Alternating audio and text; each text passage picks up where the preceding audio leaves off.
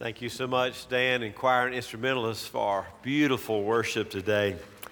Turn your Bibles to Malachi chapter 1. Malachi chapter 1, worthy worship. Malachi chapter 1. Worship comes in many forms these days, too many to be honest, and unfortunately Stephanie Pierce in Portland, Oregon decided to create a religion that centers around a rock legend. It's called, quote, the Church of Elvis, close quote. No kidding, the Church of Elvis. It's in downtown. It's open 24 hours a day. It operates sort of like an ATM machine. It's coin operated. The church offers a confession, a sermon, a photo opportunity with the king. You drop a quarter in the machine and you choose, was your sin a mere thought or an action? The machine is programmed to accept sins in 6 different categories: dirty laundry, dirty teeth, condescending sneers, money, overeating, or believing that Elvis is dead. For $1, the Church of Elvis will conduct a wedding ceremony. For $1, the Church of Elvis will conduct your wedding ceremony. Now, having paid for a wedding last summer and preparing to pay for another wedding this summer, I'm thinking about transferring my membership to the Church of Elvis. The reason that the marriage sacrament is 4 times as high as the quarter confession is the catering bill. There is a bag of rice that comes with the $1 wedding. It's funny, but it's tragic. Worship centered around a dead, yes, dead rock star. How unfruitful and misguided could worship become? Well, it's not just way out churches. There are mainline congregations doing the same thing. Pastor Kleist of the First Lutheran Church in Stewartsville, New Jersey, has a large sign advertising, and I quote, express worship. Express worship. From beginning to end, this worship service lasts 22 minutes guaranteed, or your tithe dollar back. Why 22 minutes? Because Pastor Kleist said that Americans' attention span is about 22 minutes. The average sitcom minus the commercials, he came up with 22 minutes. In 22 minutes, you get a little bit of everything. You get a hymn, you get a sermon, a Bible reading, you get a discussion even. 22 minutes. And church attendance is actually up 40% at the First Lutheran Church in Stewartsville, New Jersey. There's a quarter and a machine dedicated to Elvis worship. There's a no-hassle 22-minute express service worship. How about our worship this morning? Is our worship pleasing to God? Karl Barth, German theologian, once said, Christian worship is the most momentous, the most urgent, the most glorious action that can ever take place in a human life. Now you think about that. Christian worship is the most momentous, the most urgent, the most glorious action that can ever take part in a human life. Eugene Peterson said, as a pastor, I don't like to be viewed as insignificant. I bristle at the high-energy executive that leaves the place of worship with a comment, now, this is wonderful, Pastor, but now we must all go back to the real world, don't we? Wait a minute, says the pastor. I thought in here we are in the most real world. A world revealed as God's world, a world to be invaded by God's grace, a world that's turning point, the pivot on the crucifixion and the resurrection of the Lamb of God. By the executive's comment, he's not taking his worship very seriously. Worshiping for him is marginal to making money. Prayer is marginal to the bottom line. And Christian salvation is little more to him than brand preference. Malachi says, look at chapter 1 and verse 10. Oh, that there were one among you who would shut the gates, that you might not uselessly kindle fire on my altar. I am not pleased with you, says the Lord of hosts, nor will I accept an offering from you. Malachi, God is so repulsed by the worship of his people. He says, I wish one of you, just one of you, would get up and close and lock the door so no one could come in and trample my house. Is worship, as Bart described it, or as Malachi described it, is worship pleasing to God, or is it repugnant to him? It can be either, can't it? It depends on the worshiper's attitude in life. Worship is absolutely forever. Evangelism will end. Your opportunity to tell someone about the grace of God through the crucifixion and resurrection of Jesus, that will all come to an end one day. Education will end. There'll be no more studying or reading in eternity. Prophecy will end at some moment. Ministry, mission, social service will end, but worship lasts forever.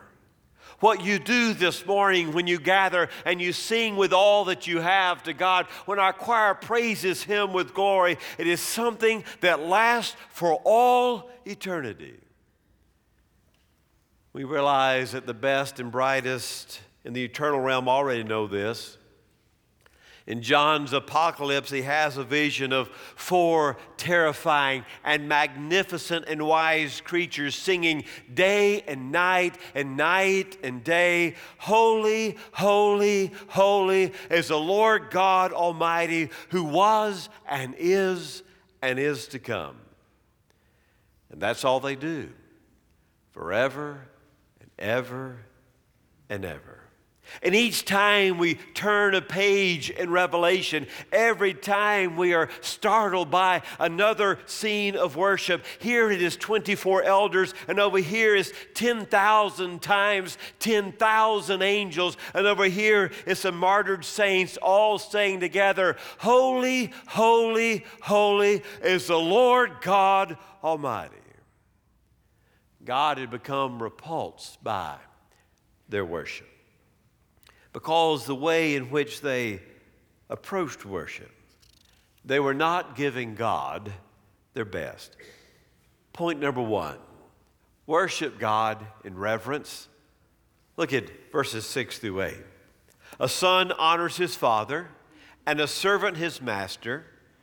Then if I am a father, where is my honor? And if I am a master, where is my respect? Says the Lord of hosts, you old priests who despise my name, but you say, how have we despised your name? You have presented defiled food upon my altar. But you say, how have we defiled thee? And I will say to you, the table of the Lord is to be despised. But when you present a blind for sacrifice, is it not evil? When you present the lame or the sick, is it not evil? Why not offer it to your governor? Would he be pleased with you? Or would he receive you kindly? Says the Lord of hosts. A son honors his father. A servant honors his master, God says. But you've not honored me. Why? They were not bringing God their best. They were bringing God the leftovers, blind bulls and shabby sheep and limping lambs, when Leviticus had already told them in chapter 22 that the animals brought to the sacrifice in the temple were to be the very best from the flock, without defect, without blemish. They were bringing God the leftovers. And God says, if you're going to do that, I wish somebody would just lock the gate. If you're not willing to bring me your best, if like a son you're not willing to honor me as a father, as a servant, you're not willing to honor me as a master, then shut the gate and stay home. How about us? Do we bring God our best for worship? Or is this morning a tag-on to an already too busy week?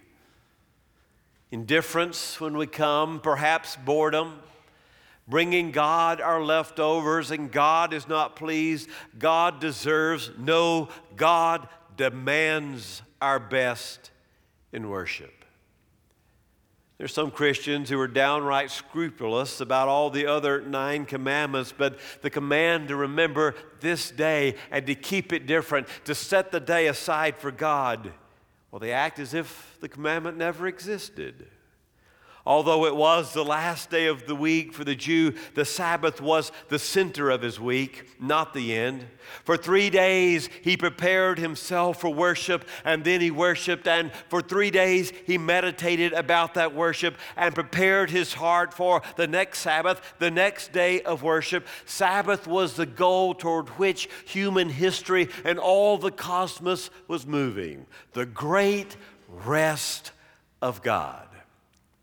When a Jew ceased from his labor on the Sabbath, a little of eternity invaded his life as eternal rest. He dwelt no longer in the kingdom of necessity, but now he lived in a few hours in the reigning kingdom of God. For this reason, Sabbath was an eschatological act. Participation in God's future. The Sabbath told the Jew where he was headed. When the early church changed it to not the last, but the first day of the week, Sunday, because of the resurrection of Jesus on this holy day, it was proclaiming that all that Israel had looked for had now been fulfilled, and the crucifixion and the resurrection of the one true sacrificial Lamb of God. And now we had a new creation, we had redemption, and we await now as we worship and we sing praises to Him, the final consummation through the great return of the Christ. They were headed somewhere when they worshiped. Sometimes it seems when we gather for worship, we're headed somewhere too, but not the consummation of the kingdom of God. We're headed toward what we're going to do after church. We're anxious to get worship done and over with. We want it crisp and snappy, maybe some even doing it on Saturday night so I can have my whole Sunday to myself. We want to get on with the day after we've gotten the worship done. Get on with what? Get on with athletics, get on with family gatherings, get on with the weekly TV sports extravaganza. Today is the day that's God's day. Today is a day of worship. Fred Craddock recalled years ago, they had a student in seminary that for 8 years taught in a school in Nashville, Tennessee for children with hearing disorders. Oh, it wasn't that they had ear problems. They heard, is they had a disconnect between the words and the meaning of the words, you see. The guy did it for 8 years, and after that he said, I just can't do it anymore. He said, I would go home every day crying after working with those students. He said, one year, right after the Thanksgiving holiday, a little girl came, and I asked her, I got down, her name was Heather. I got down on my knees, I took her shoulders, and I said, Heather, what did you have? What did you eat for Thanksgiving? And Heather responded, my shoes are red. My shoes are red. Craddock said when his student quit, he didn't have the heart to tell him that he's going to find that disconnect of people who are doing the wrong thing in the wrong place and saying the wrong thing at the wrong time, whether he's teaching children or not. He said, I was at a worship service in Dallas, and the music, oh, it was glorious. And the prayers, they flowed, and the songs, and everything gelled, and the sermon fit the songs. It was the voice of God. And I was standing there just a guest after the benediction. I did not want to move. I was immobilized by the voice and the worship of God. The man in the pew in front of me turned around and said, he did not even know me, you think Tom Landry's going to coach another year or not? He said, do you know what that man said to me? He said, my shoes are red. My shoes are read. The disconnect in the midst of majesty.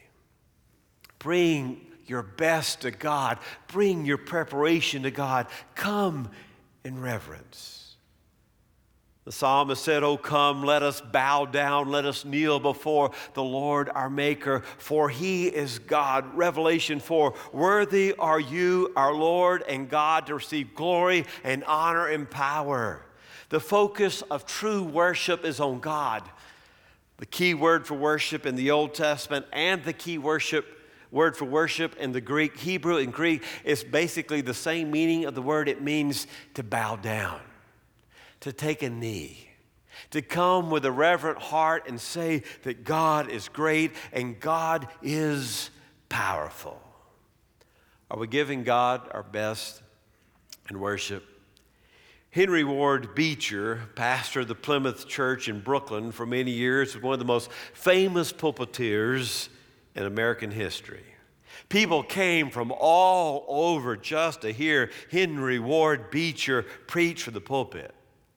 One Sunday he was gone and a guest pulpiteer came up to the pulpit, and the minute the people figured out that Beecher wasn't going to be there that day, they started heading for the back doors, and the guest pastor said, and I quote, "May I have your attention? All those who came here this morning to worship Henry Ward Beecher, would you please exit the sanctuary? But all who came to worship God, would you please take your seat?" We come for a lot of reasons. Maybe to hear a certain speaker, maybe to fulfill an obligation, maybe to hear our children perform, maybe to make business connections. But we are not here this morning to be entertained. We're not here this morning to stir your emotions. We're not here this morning to indoctrinate you in Baptist theology. Worship is first and foremost to get us to focus our attention on God in complete reverence and take the knee and say, "You are worthy. You are glorious. You are holy." Are we bringing God our best when we worship? Look at verse 11. "From the rising of the sun to the setting of the same, my name will be great among the nations, and in every place incense is going to be offered to my name, and a grain offering that is pure, for my name will be great among the nations." Every knee will bow, Paul tells us, and every tongue will confess that Jesus Christ is Lord. God says in Malachi what Paul says in Philippians, that is to say, there is no tongue, there is no people who will not worship me. Not only reverence, but secondly, results. Notice verse 9. "But now will you entreat God's favor? He may be gracious to us with such an offering on your part. Will He receive any of you kindly, says the Lord of hosts?" Not only are we to have reverence, but we worship hopeful for results. We honor God and we're reverent to Him, and our lives are changed. There's a result that comes with our worship, our reverence. What are the results we receive? First of all, pardon, do we not? You remember Isaiah chapter 6 when the prophet is there in the temple and the whole temple is filled with the glory of God, and he says, "Woe is me, for I'm a man of unclean lips, and I dwell amongst a people of unclean lips." And you remember the divine creature takes the hot coal, the seraphim, and touches the lips and says, "Your iniquity is taken away." It is here in this room, in the act of worship, we acknowledge who God is and His crucifixion and His resurrection, and we receive our pardon. Secondly, His power. Worship gives us the opportunity to tap God's power. We come in our weakness and we acknowledge and experience His strength. We come in our weariness and we know that He is the one who is steadfast. Thirdly, we receive the result of peace, don't we? We live in an age of anxiety. And your anxiety is about two things, either yesterday or tomorrow. And yet when we enter this room, we worship the God who is always the same yesterday, the same today, and the same tomorrow, and our anxiety fades. Billy Graham's wife once said, "I have learned that you cannot both worship and worry at the same time." You cannot both worship and worry at the same time. We get peace in this room. We acknowledge that God is on His throne, and whatever the chaos is in our lives that's overtaking us, that God is still on His throne. It gives us peace, does it not? Years ago, as 3 gray whales were icebound off of Point Barrow, Alaska, they were floating around bloody and battered, and they were gasping for breath in holes in the ice. Their only hope was somehow to be transported. There they are. There's one little hole in which to breathe, and they're 5 miles away from open ocean. Some folks said, just let them die.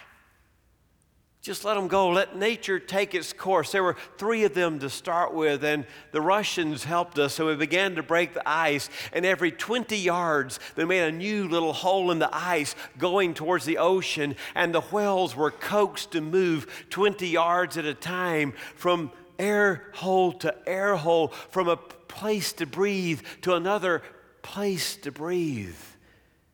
In the very end, Putu and Siku, they named them, they were able, by the aid of those breaking the ice, to breathe, to have freedom. Worship is like that, isn't it? It is a string of breathing holes in our life, and every 7 days, we might say, every 20 yards, we're able to come up in this frozen, barren world and breathe in the power and the glory and the majesty of God. Not only peace, but purpose. You can only understand who you are when you understand who God is. You can only understand who you are when you understand who God is. Not only reverence and not only results, but finally response. Response. We come in reverence, we receive results, and we are, as worshipers, to give a response.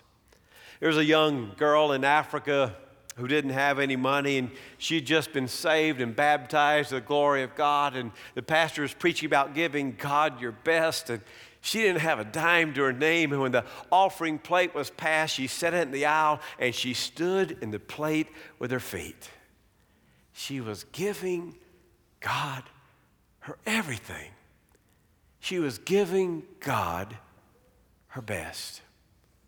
When we worship, we are compelled to respond at His majesty and His glory. Peter says we are to offer up spiritual sacrifices acceptable to God through Christ Jesus. And Paul says in Romans 12, our bodies are living sacrifices, true worship that we offer. If you've never been to church, when you felt compelled to give sacrificially to the work of God, you have not worshiped. If you go to church and try to palm off to God the leftovers of your life, you have not worshiped. If you have not felt compelled to join Isaiah in chapter 6 in the midst of the presence and the glory of God, here I am, God, use me to do this, then you have not worshiped. We come with reverence. We receive results, and then we have to respond. Worship is the center of who we are as a people of God. It is not an elective activity. It is not something we receive or set aside. It is the center of our being, and it ought to be that breathing place for us in the middle of a chaotic, broken, lost, and dying world. To say, in this room, in this place, for this hour, I fully acknowledge that God is on his throne. And I will sing to him to the top of my lungs with all that I am to say, you are worthy of my worship. I will see him as my creator. I will see him as my sustainer. I will see him as my Savior. And I will bow the knee. And I will say, God, you're really something. You are really, really something. Let us pray.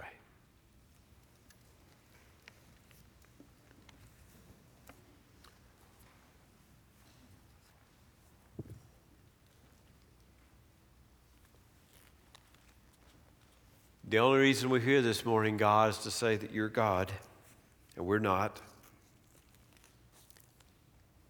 By giving you this day, we acknowledge that every other day belongs to you. By giving our tithe, we acknowledge that all of our monies belong to you. By giving you the energy of this worship, we acknowledge that every ounce of strength in our being is a gift from you.